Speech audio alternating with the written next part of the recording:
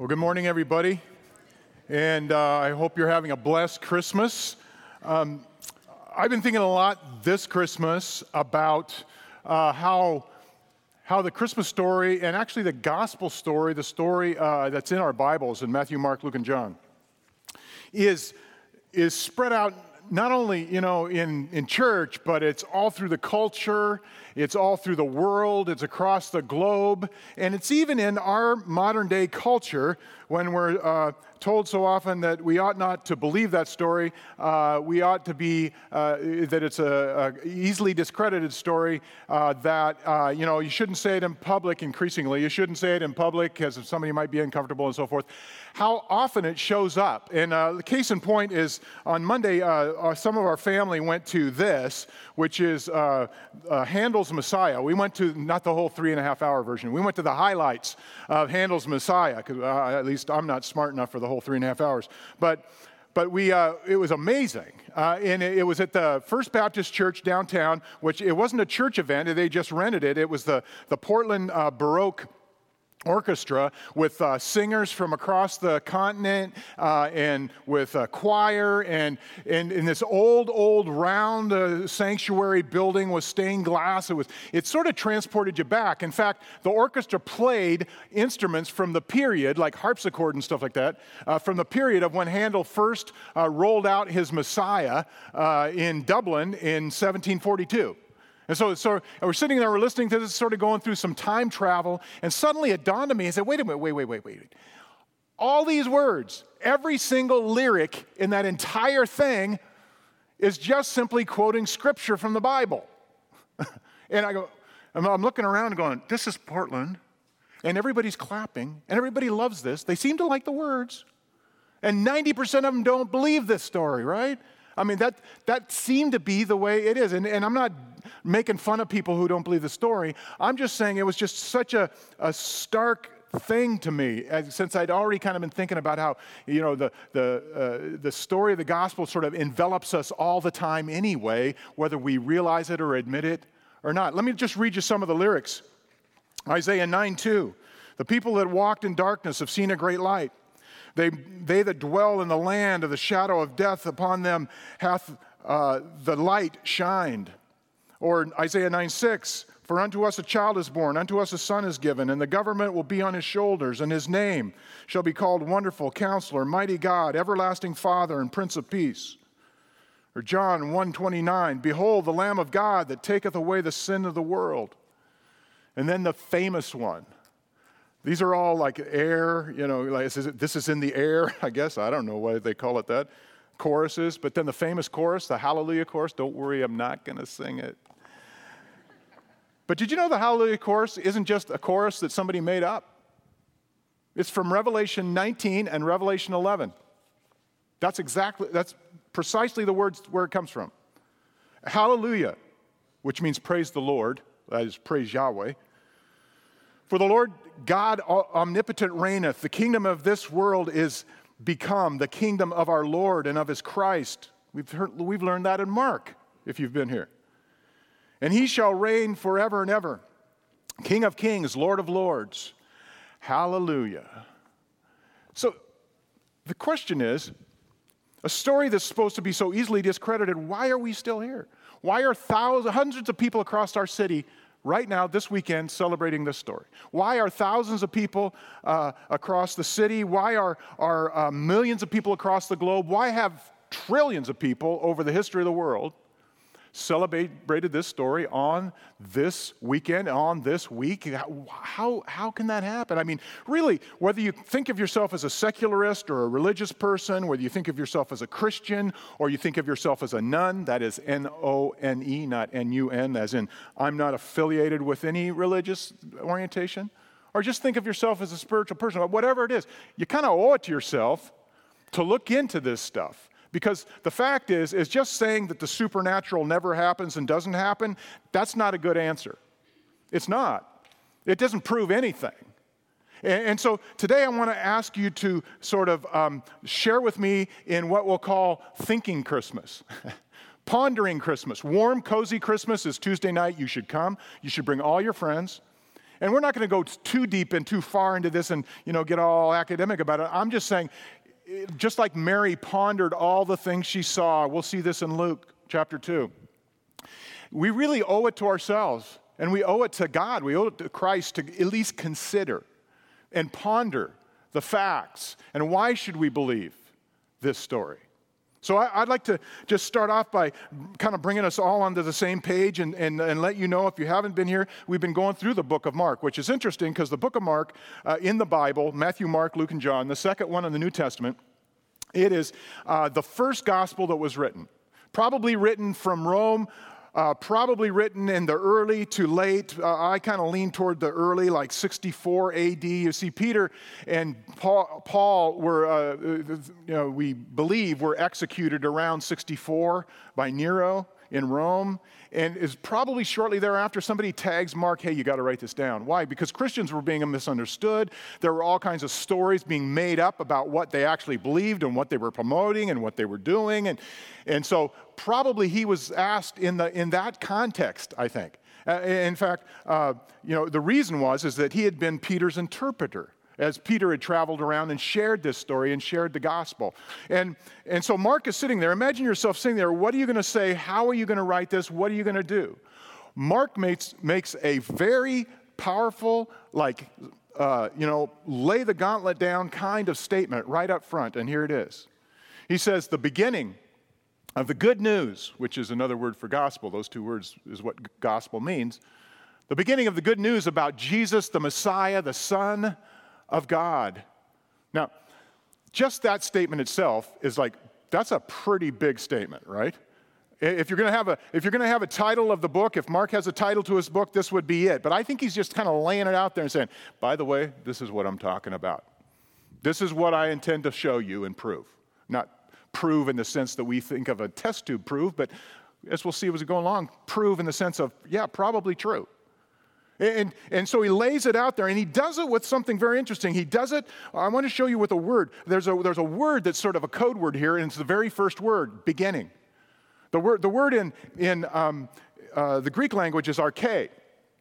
Arche being the beginning or archaic. And in fact, yes, Mark is linking himself, his gospel, he's linking it to the book of Genesis, because we've seen that word beginning, right? First verse of the entire Bible, in the beginning God. Well, the Greek translation that Jesus would have been around in Jesus' time, would have been around in Mark's time, the first word of the entire Bible is arche. So essentially what Mark is saying is yep, this is as big a deal as that. And you say, what? Wait, what? This is as big a deal as the origins of the planet? And Mark's saying, yep, the gospel of Jesus Christ is as big historically as our origins and how we came to be here in the first place. All humanity, all that exists, all that you see, how that all started. I mean, think about this. I mean, we've got whole sciences, whole disciplines that have been dedicated for centuries, for years, to discovering origins. We're not really any closer. Other than the scripture, we're not any closer than we've been before, but we've worked it, and we've worked it, and we've worked it. And Mark is saying, this story I'm about to tell you is as big a deal as that. And not only that, does this word beginning mean that it's that significant of a story historically, but all the gospel writers reference the beginning in some way, shape, or form. Luke says it this way. He says, I myself have carefully investigated everything from the arche, from the beginning. John goes a little more cosmic. He says, in the beginning was the Word. And he goes actually back to that creative moment, the creation of the world. And this is the genealogy of Jesus the Messiah, Matthew says. He goes back to the beginning of time, of human history, and lays it out how Jesus' genealogy fit all the way back to Abraham. So he a little later, Matthew says, this is the beginning this is how Jesus was born. This is the beginning of the whole thing, and so forth, in chapter 1 of his book. So the beginning was a big deal. And the reason is because it meant something very specific. It meant something in code. In fact, Luke, I don't know if you knew this, but he wrote the book of Acts. In original days, the book of Luke in the New Testament and the book of Acts were the same book. And in the first chapter of the book of Luke, the disciples are sitting around in the other room, all the followers of Jesus, not just the 12. In fact, there weren't 12 anymore. There were only 11. It was Judas was dead, because we know what happened with him. And So they felt like, Jesus picked 12, so we need to pick somebody, but what's the criteria going to be? So Peter stands up and lays out the criteria. Here's what he says. Therefore, it is necessary to choose one of the men who have been with us the whole time. The Lord Jesus was living among us, beginning, there's the word, from John's baptism to the time when Jesus was taken up from us. For one of these must become a witness with us of his resurrection.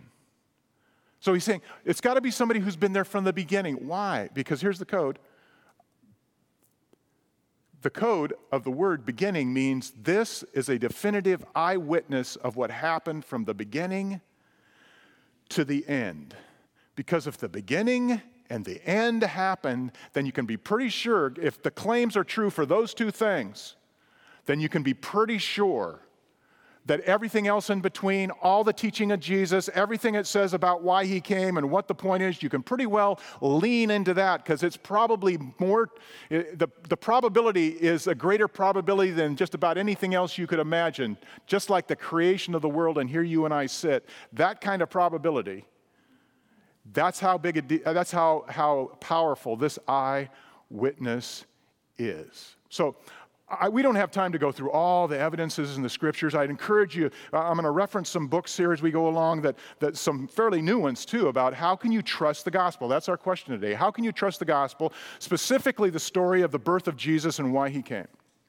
How do we know we can do that? This is important for all of us, no matter where we find ourselves at on our spiritual journey in our lives. In fact, I'm praying that some barriers might be dropped for some people about what Jesus is saying, what God is saying through the Bible, what the scriptures actually say.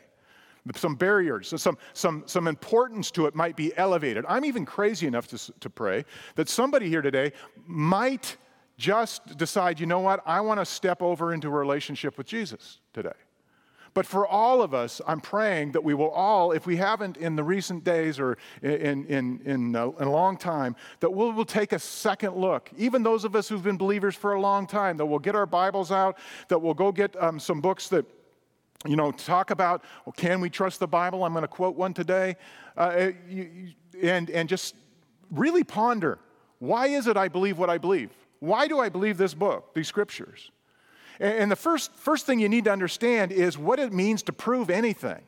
What is it we're looking for? Historians and people who try to understand what happened in the past, they are people who don't look for proof because you can't prove that, right? They look for evidence because the trustworthiness of any historical account is judged by anything by evidence, not by proof. In fact, I will say this, you and I live this way every day. We live this way all the time. If you know who your parents were, your parents told you stories about how you were born, just like this birth narrative here. They tell you stories about how you're born. They tell you what city you were born in. They tell you what hospital it was. My mother told me it really was painful, and I think that pain continued throughout my youth. I don't know, but there was this specific stories about where it was and even how, in my case, even how hot it was that day. It was 105. But here's the question. How do you know that's true? What if they're just pulling your chain? You were there, but you don't remember it, right? I mean, what if this is the Truman Show? What if the bubble of Happy Valley is true? And you've never been outside Happy Valley. What if you've never been outside Portland, the bubble of Portland? How do you know it's out there? How do you know somebody didn't how do you know aliens didn't come and just plop you down here? Well, you look at the evidence from the stories, right? The things you've been told. You kind of measure them up and, you're consistent, your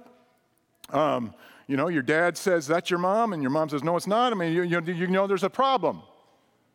I mean, you measure it up by what's been told you. And, you've got DNA evidence, which isn't, by the way, is not absolute. A lot of courts don't even accept it, right?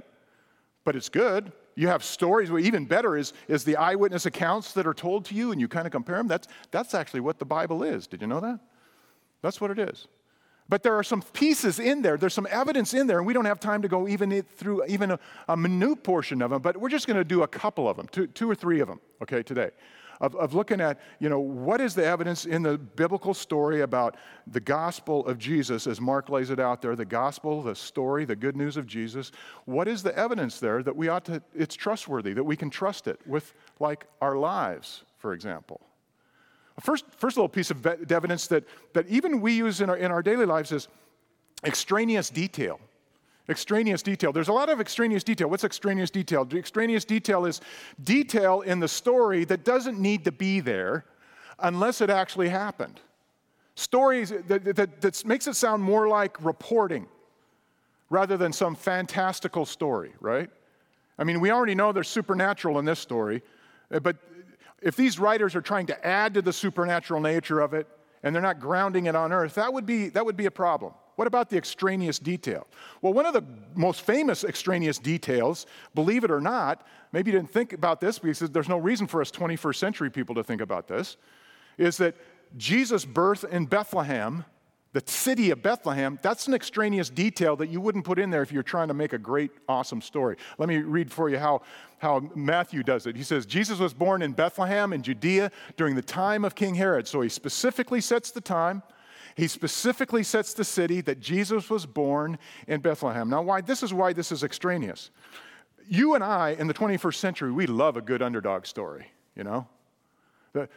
your team was supposed to lose by 5 touchdowns, but they come back and they win. High fives. The underdog wins. Yeah. It's just better when you're an underdog and you win, isn't it? But then if you're supposed to win, well, in the first century, that was not true. They did not in the first century, in those days, in Jesus' day, even in Mark's day. And remember, Mark's trying to prove to the Romans that this is, legit. In those days, they did not operate on the underdog principle. They operated on the principle of once a loser, always a loser. And Bethlehem was a loser. It was a tiny little one-horse shepherd town. It's where they farmed out the farming of the sheep. That's why there were shepherds out there. So they didn't have to dirty their hands with it around Jerusalem. It was just a podunk little one-car town. And it was a place that, you would never say, hey, so-and-so was born here, and then somehow they were elevated to king of the world. There's no way you would put that in there unless it was legit. I mean, because you think about this. Again, Mark and Luke specifically, those two, are writing to the Gentiles. They're writing to Romans. Because you can say, well, the reason Bethlehem's in here, the reason why they make a fuss about it is because it's prophesied, and that's true. Micah, hundreds of years before Jesus was born, said that the Messiah would be born in Bethlehem. That's true. But here's the thing. Those people that they were writing to had no idea of the Jewish prophecies. All they knew was from Luke's detail, all they would have known is that the reason that it showed that Jesus was born in Bethlehem is because his parents went to Bethlehem to pay their taxes. All they would say is, good. It's about time those Judeans paid some taxes. That's all they would know. To them, this little bit of extraneous detail wouldn't have been helpful at all unless it's trying to describe without twisting and bias as much as possible what actually happened. There's another little piece of evidence that we need to follow through that's all over the scriptures, that's all over the New Testament especially, and it's all over this story. And that is the nature of probability. Probability. You probably noticed this, you can't go back and repeat your life, right? You can't repeat and observe. That's the only way to prove anything is if you can repeat and observe. Reality says that you have to follow the simplest explanation when you're looking at history. In science, you can, some of science is trying to stretch over into metaphysics and do sort of the repeat and observe in the past and all that. But good science is science that says, okay, we're going to do this experiment, we're going to repeat it, and we're going to observe. Okay, so there's sort of a tactile nature to it. There's an empirical kind of observation. But in history, you can't do that. What you do in terms of understanding the truth of something that has been told to you or something in the past or story is that when drawing conclusions about evidence, Probability takes precedence over possibility. Probability takes precedence over possibility. In other words, what's the most probable solution, even if I've decided that such and such is not possible? Because that's a pre-decide. That's not really very good thing to stake your life on either, right? I mean, again, we do this all the time.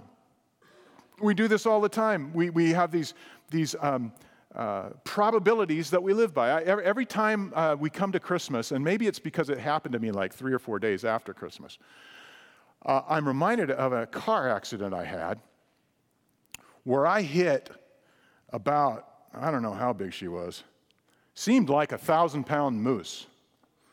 It was up in the north, about 6 hours north of the Canadian-U.S. border in a place called Winfield, Alberta, Canada. And a dark place where I was going about 100 kilometers an hour in a 60-kilometer zone. And a big old honking moose with a giant rack comes up, a big bull moose, and whoa, I swerved. I was able to get around him with my 1974 Fury 3. Thankfully, that's a solid car. And I thought, I wonder if the cow is right behind him, and sure enough, she pops up, bam, I got her. It's a terrible thing. And she cracked the windshield, went over the top, foot through the back glass, and fell on the pavement, and her back was broken, and it was very sad in that regard. But, the thing is I'd had a moose tag, and I'd been hunting all fall, and I hadn't seen a moose. But anyway, that's not why I didn't speed up. I tried to brake, But so she's laying there, and I'm flagging cars down, and somebody comes along who knows me and said, go to the town next door, family's there. Oh, yeah, okay, I'll get them. And the brother-in-law came back with some of the friends, hunting friends, and put her out of her misery and so forth, got her off the road. I was just afraid somebody's going to launch right into the ditch going over the top of her. But then finally the RCMP, the Royal Canadian Mounted Police Officer, and you police officers, you work on probabilities all the time. And he comes to me, and he starts laughing. He goes, man, you were cooking. I said, what do you mean? 60-kilometer zone, which is about 36, 40 miles an hour. Okay. He goes, no, you were going at least 100, maybe 110. And that's like 62, 65 miles an hour. Oh, you mean? He said, I can tell. And he shows me the skid marks and all this kind of stuff. Yeah, you were going that fast. I said, okay. And he said, and I tell you another thing, man, you were lucky. I said, what are you talking about? I just ruined my car. He said, no, you were lucky. If you'd hit that moose just 6 inches to the left, you would have been in a world of hurt. I said, why? He says, because a guy 10 miles south of here did that last week, hit the moose, but just over on the windshield, just over about 6 inches, the moose's rear end came in, pinned him to the headrest, and for 2 hours he had to sit there with that rear end in his face until we could cut him out. I said, you can tell all that? He said, yeah. Okay, then I'm really thankful. So all of that based on probabilities. Looking at the evidence and saying, that doesn't fit, but this does fit. That's what we're doing when we look at evidence, even in the New Testament. And one of those little pieces of evidence that is not very often thought of is what is called undesigned coincidences. Undesigned coincidences. These are coincidences that, nobody would make up, and that too many people would have to make them up and cover too many bases without anybody leaking it out, right? Here's what Peter Williams, in a new book called Can We Trust the Gospels, says. He says, in an undesigned coincidence, writers show agreement of a kind that is hard to imagine as deliberately contrived by either author to make the story look authentic. So it's just hard to imagine they could contrive this to make it look authentic. The idea that several of the gospel writers might have done this independently is even less plausible. And here's the thing, Matthew, Mark, Luke, and John, they agree on this story. They agree on all of this. In fact, let me give you one, again, something we don't think of an undesigned consequence or a coincidence, because we've heard the stories over and over and over again. We think it's just, that's the story. No. Try to imagine what it was like for the first people to hear this story, or the first people to see what was happening. Look at how Luke, for example, describes what was going on in Bethlehem that night. Everyone went to their own town to register, so Joseph also went up from the town of Nazareth in Galilee to Judea, to Bethlehem, the town of David, because he belonged to the house and the line of David. He went there to register with Mary, who was pledged to be married to him and was expecting a child. Now here, let me just tell you what the undesigned coincidence is. It's a person. It's Mary. You say, well, no, she's his mom. That's right. Which, if Jesus is going to be born in Bethlehem, it would pretty much require her biologically to be there. But that's not the thing. The thing is that she didn't have to go. They weren't even fully married yet. She did not have to go. Only Joseph had to go. And here's the other thing. It's about 125 miles, maybe 150 as the road goes. And it was through some of the most robber-infested territories you can imagine. And she's 8 months pregnant. It's a hard job to go there from Nazareth to Bethlehem when you're not pregnant.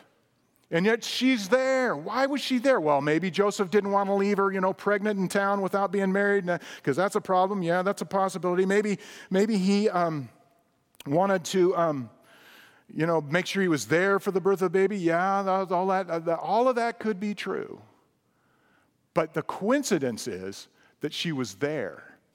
And that the facts on the ground are that she was, and there's all kinds of these kinds of coincidences through the New Testament story of the birth and the arrival and the touching down on terra firma of the Son of God, as Mark says. There's all kinds of things like that. Which leads us to one final little bit of sort of historic, or it's really documentary evidence. What about the documents? So that's some sort of forensic evidence, but what about the actual documents themselves? The New Testament documents. Haven't they been changed? Haven't they been, written hundreds of years later? And, this business about the eyewitness that goes all the way back to the event itself. All of them claim that that's what they're writing. So how do we know that? How can we draw conclusions on that? Well, when drawing conclusions about historic documentary evidence, the same criteria should be applied evenly to all the documents that we have, regardless of what it is we're looking at. You shouldn't pre-decide that one kind of literature should be read this way and one kind should be read that way. You should apply the same principles, you see? That's only reason. That's only fairness, but even more to the point, it only makes sense. For example, let me give this example. When you were in college, when you were in high school maybe, you had a history professor, right? And the history professor pulls this big old honking book off the shelf and opens it up, and he reads something like this. He says, Nero, the Caesar, in 64 AD, burned the city of Rome because he wanted people to like him. That's my interpretation of what your professor read. Because he set fire to Rome, and then he blamed the Christians and the Jews. Small sects of people in the city of Rome that most people never even paid attention to until Nero said, they're doing it to us. They're trying to kill us all. Like starting this fire. Now, here's the question.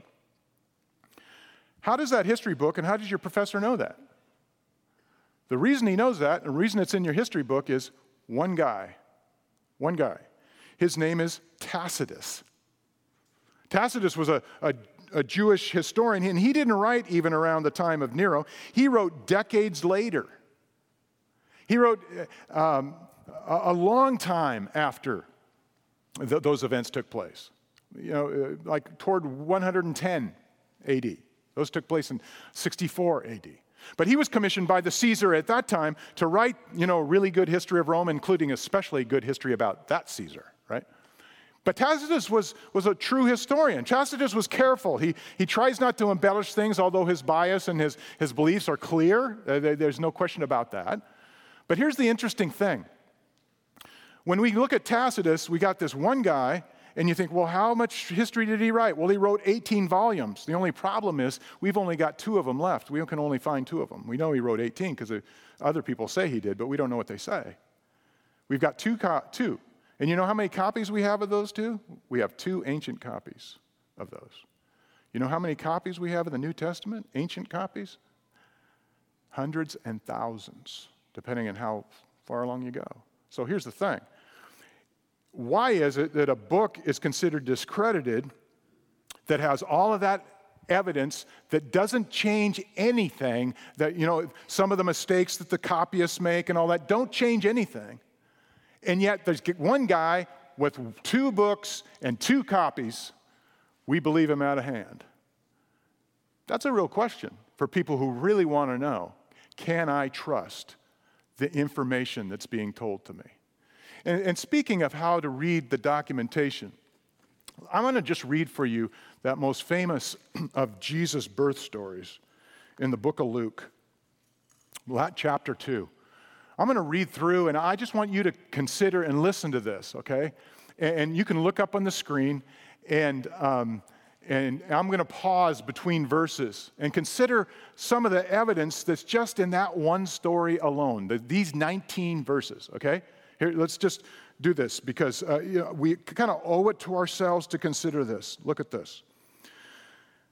In those days, a decree went out from Caesar Augustus that all the world should be registered. This was the first registration when Quirinius was governor of Syria. And all went to be registered, each to his own town. So Luke is taking this story, and he's not putting it on the planet Krypton somewhere. He's putting it in earth, in circumstances that we can identify with. Why? Because he's saying it actually happened here on earth. You see, you get the feeling like this is more of a reporter than it is a comic book writer, right? I mean, don't get me wrong. I love the comic books. I love the Marvel series. Black Panther is awesome. But I am not going to base my life on those. I'm not going to lean into those stories and say, that's what I'm believing in. Okay? But this is not, it's not Superman's story. It's not on planet Krypton. It's here on earth. Verse 4. And Joseph also went up from Galilee, from the town of Nazareth to Judea, to the city of David, which is called Bethlehem, because he was of the house and the lineage of David, to register with Mary, his betrothed, who was with child. So he gives a family history, and he doesn't hide the family history. He doesn't hide that these people were low, low, low on the social scale, which again, in those days was nasty, nasty deal, but he expresses exactly what's going on and how it's happening, and that they came from Nazareth. Later on it'll be said, can anything good come from Nazareth? I'm not sure, but can anything good come from Bethlehem? That's kind of the way people would talk about it. Verse 6. And while they were there, the time came for her to give birth, and she gave birth to her firstborn son, and wrapped him in swaddling clothes, and laid him in a manger, because there was no place for them in the inn. So he tells us of many of the details that are unusual, but they're not unbelievable, right? I mean, they're unusual. It's unusual to stick your child in a feeding trough with animals around who are used to eating what's in there, right? I mean, that's unusual. But this case, it's what happened because everything was full up. So they were in the cave or the stable out back. Verse 8. And in the same region there were shepherds out in the field keeping watch over their flock by night. And an angel of the Lord appeared to them, and the glory of the Lord shone on them, and they were filled with fear. And the angel said to them, fear not, for behold, I bring good news of great joy that will be for all people. Like we said last week, that business about they were terrified, they sure were.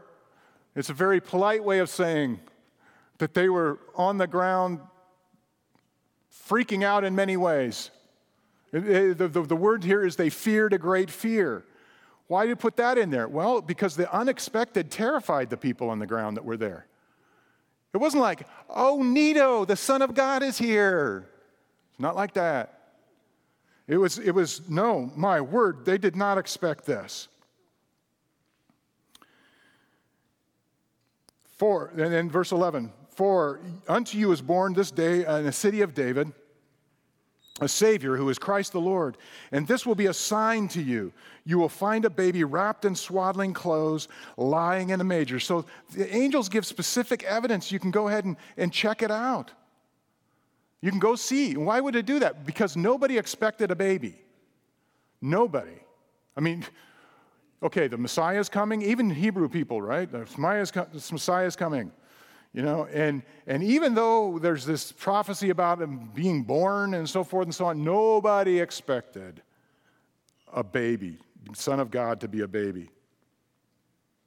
In verse 13, and suddenly there was with the angel and the multitude of heavenly hosts praising God and saying, Glory to God in the highest, and on earth peace among those with whom he is pleased. And when the angels went away from them into heaven, the shepherds said to one another, Let's go to Bethlehem and see this thing that has happened, which the Lord has made known to us.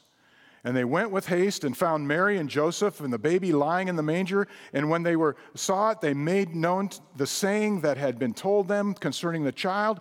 And they all who heard it wondered at what the shepherds told them. Okay? The local jury, if you will, the people like you and me in the city were kind of celebrating and praising God.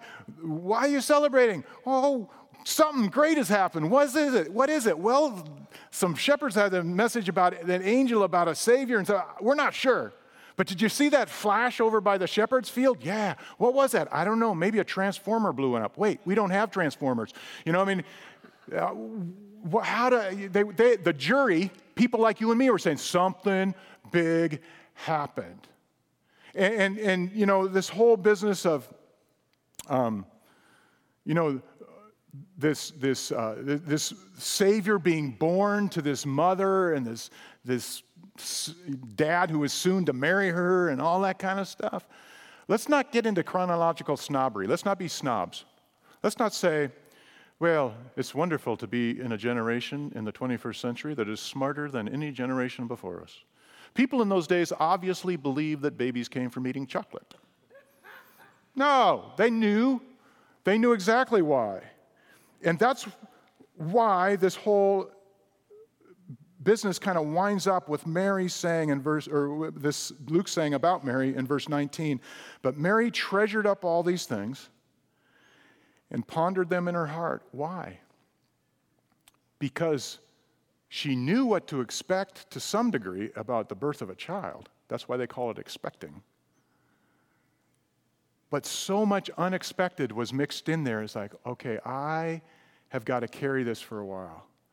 I've got to ponder this for a while. She still has some puzzles, which is okay. Which, you know what that says? That says that, you know what? You can be a Jesus follower, and I can be a Jesus follower, and still have some puzzles.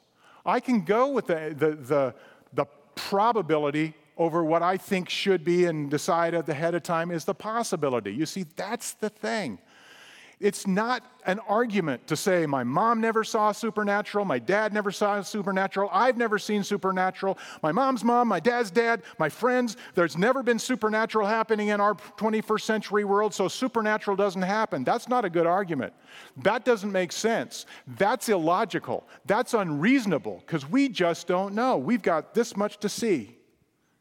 We have to go with what other people are telling us. We have to go with what other people are telling us about our own lives. You know, the stunning thing is that I think the greatest evidence that Jesus Christ, the Son of God, was born in that place just like we were told. And then he lived and he taught and he did all the miracles and he died on the cross for our sins and he rose from the dead.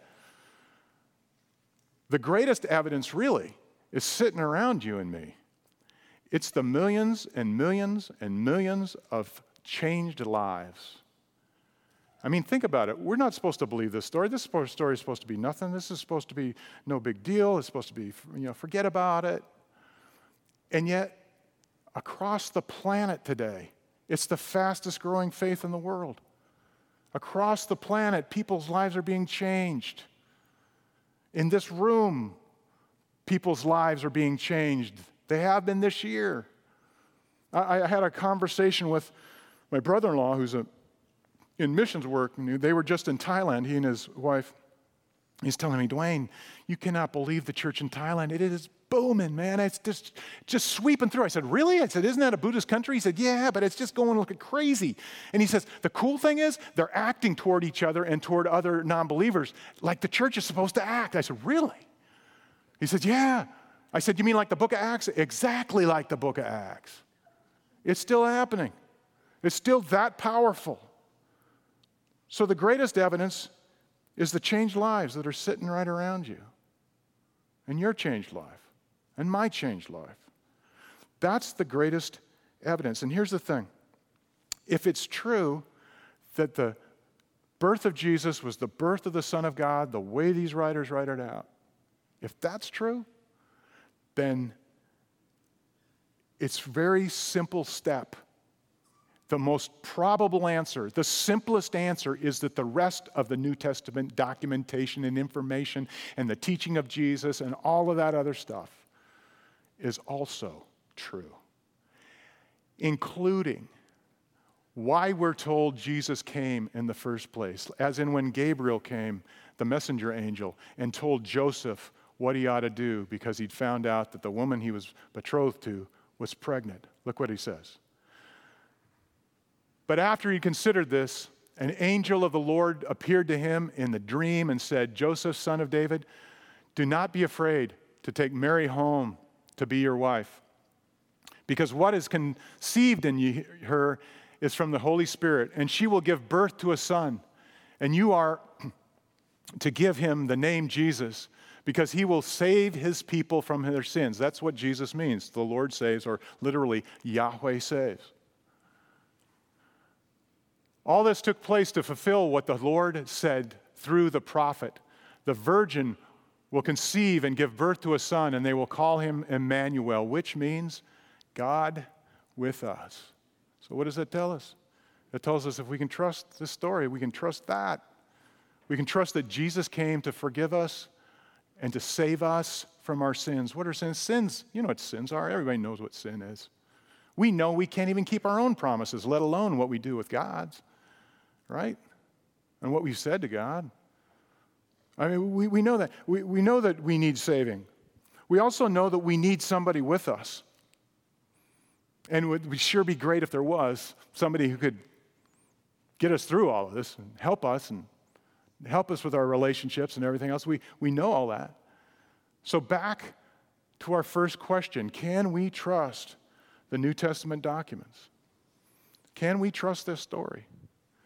The answer, it seems to me, and I know we've only had a few moments to kind of go on this, and if you're not convinced, you owe it yourself to dig deeper, dig further, get your Bible out, get a book or a commentary to kind of go along with it and read through it and just dig a little deeper, because the answer is a resounding yes. Every time I turn over a rock, I can tell you for the last 40 years, it's been one thing after another after another. One of those times came when I was in college. I took Greek at Wheaton College from what I did not know at the time was one of the leading Greek scholars in America. His name is Dr. Jerry Hawthorne, and boy, was he a tough prof. But he was one of the most gracious and kind men I ever knew. He just smiled a lot when he was inflicting the homework on us. And he had us buy this Greek Bible. This is my copy right here. Greek Bible. And at the bottom, there's all this little midrash stuff down there. There's like all these things, and we didn't know what that was. We found out halfway through class that that's a bunch of all the manuscript evidence for the words that are in the Greek here, okay? So how do we know that those are the words that were originally written, in other words? And these are all the manuscripts, hundreds, thousands of them, and there's numbers of how many they are and which one there are. There's the Byzantine one, and there's Vaticanus, and all this kind of different kinds of crazy names, okay? So he gives us this assignment. He says, guys and gals, I want you to be able to discover on your own what the manuscript evidence is for the veracity of the text that's in your Bible that's sitting on your lap on Sunday morning. So here's the assignment. Here's the passage. I want you to tell me why we should believe that this is the correct translation and why we should believe that this is the correct, the original Greek that was written in the first place because due to this manuscript evidence. So we worked and we turned in these papers, and I was kind of surprised. I think I got an A. I got a good grade anyway. And I got me to thinking. I said, he gave us something easy. And I was kind of being skeptical about my faith at that time. I said, I think I'm going to challenge him. So I got into class early. It was an 8 o'clock class, so that was hard in my college years.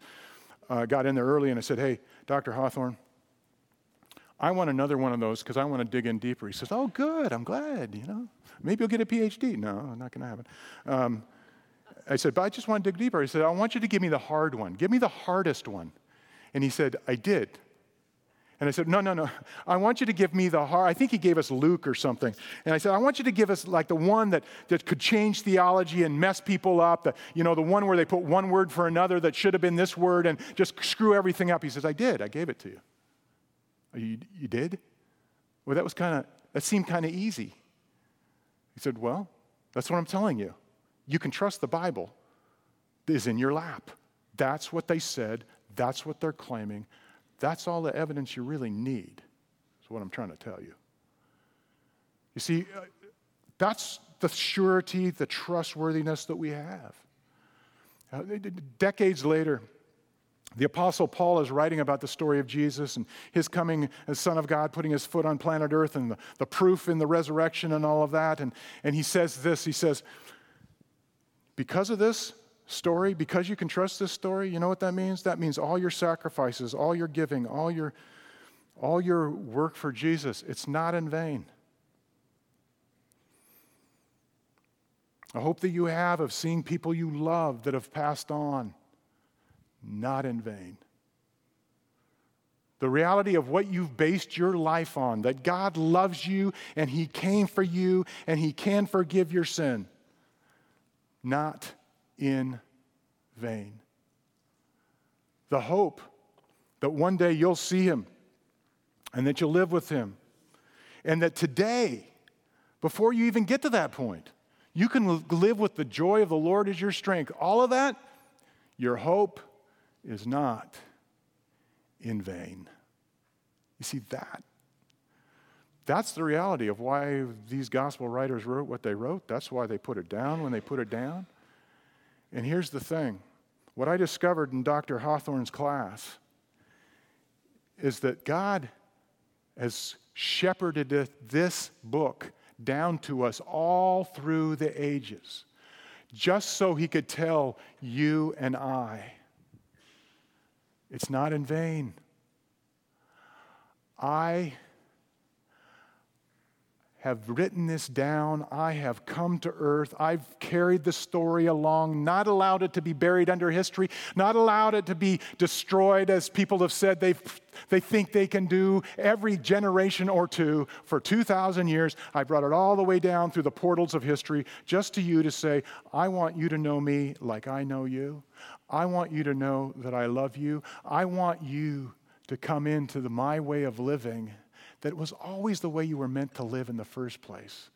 Because I can change everything, and I can lift you up, and I can give you truly eternal, as in quality of life, no matter what the circumstances are for you on planet Earth.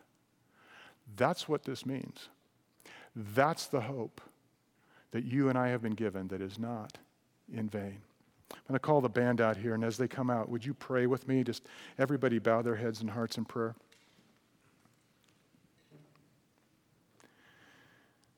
And I'm going to not be the only one praying here today, hopefully. I'm going to pray a prayer. And if this is the prayer of your heart, if you're saying, you know what, I want to follow that Jesus, then this would be the time to do it. I mean, what amazing Christmas it would be for this sort of light to dawn, to use the biblical phrase, for this door to be opened in your heart.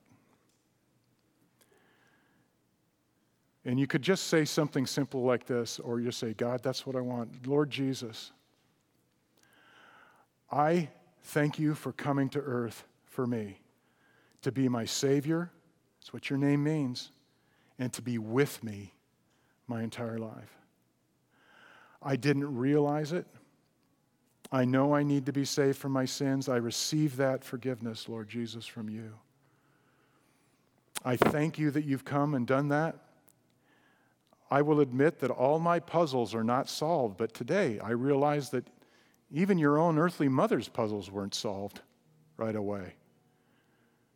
And so, Lord, I do know for certain that I want you in my life. Would you come into my life and make the rest of my life the best of my life?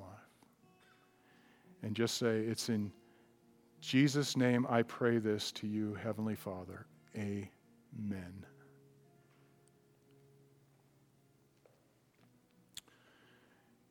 And if you've prayed that prayer, I would just ask you, really from the bottom of my heart, to either go to the Welcome Center and get some information there about where to go from here. We'd love to be your church home if you don't have one. We'd love to help in any way we can. And if you prayed that prayer, just please tell somebody. You need the support and encouragement of other people. There's lots of people here that would honor your request to hear your story. Lord Jesus, we do love you. We thank you for coming for us in such humble means, in such unexpected ways, and that you have shepherded down through history your story so that here we are, two millennia later, and we're still experiencing it. We're still feeling the depth of it. We're still feeling the power of it, just like Mark said. It's just as big a deal as the creation of the world, even bigger. It's a recreation of our lives and our hearts. Thank you, Jesus. We love you, and thank you for being here today. It's in your name we pray. Amen.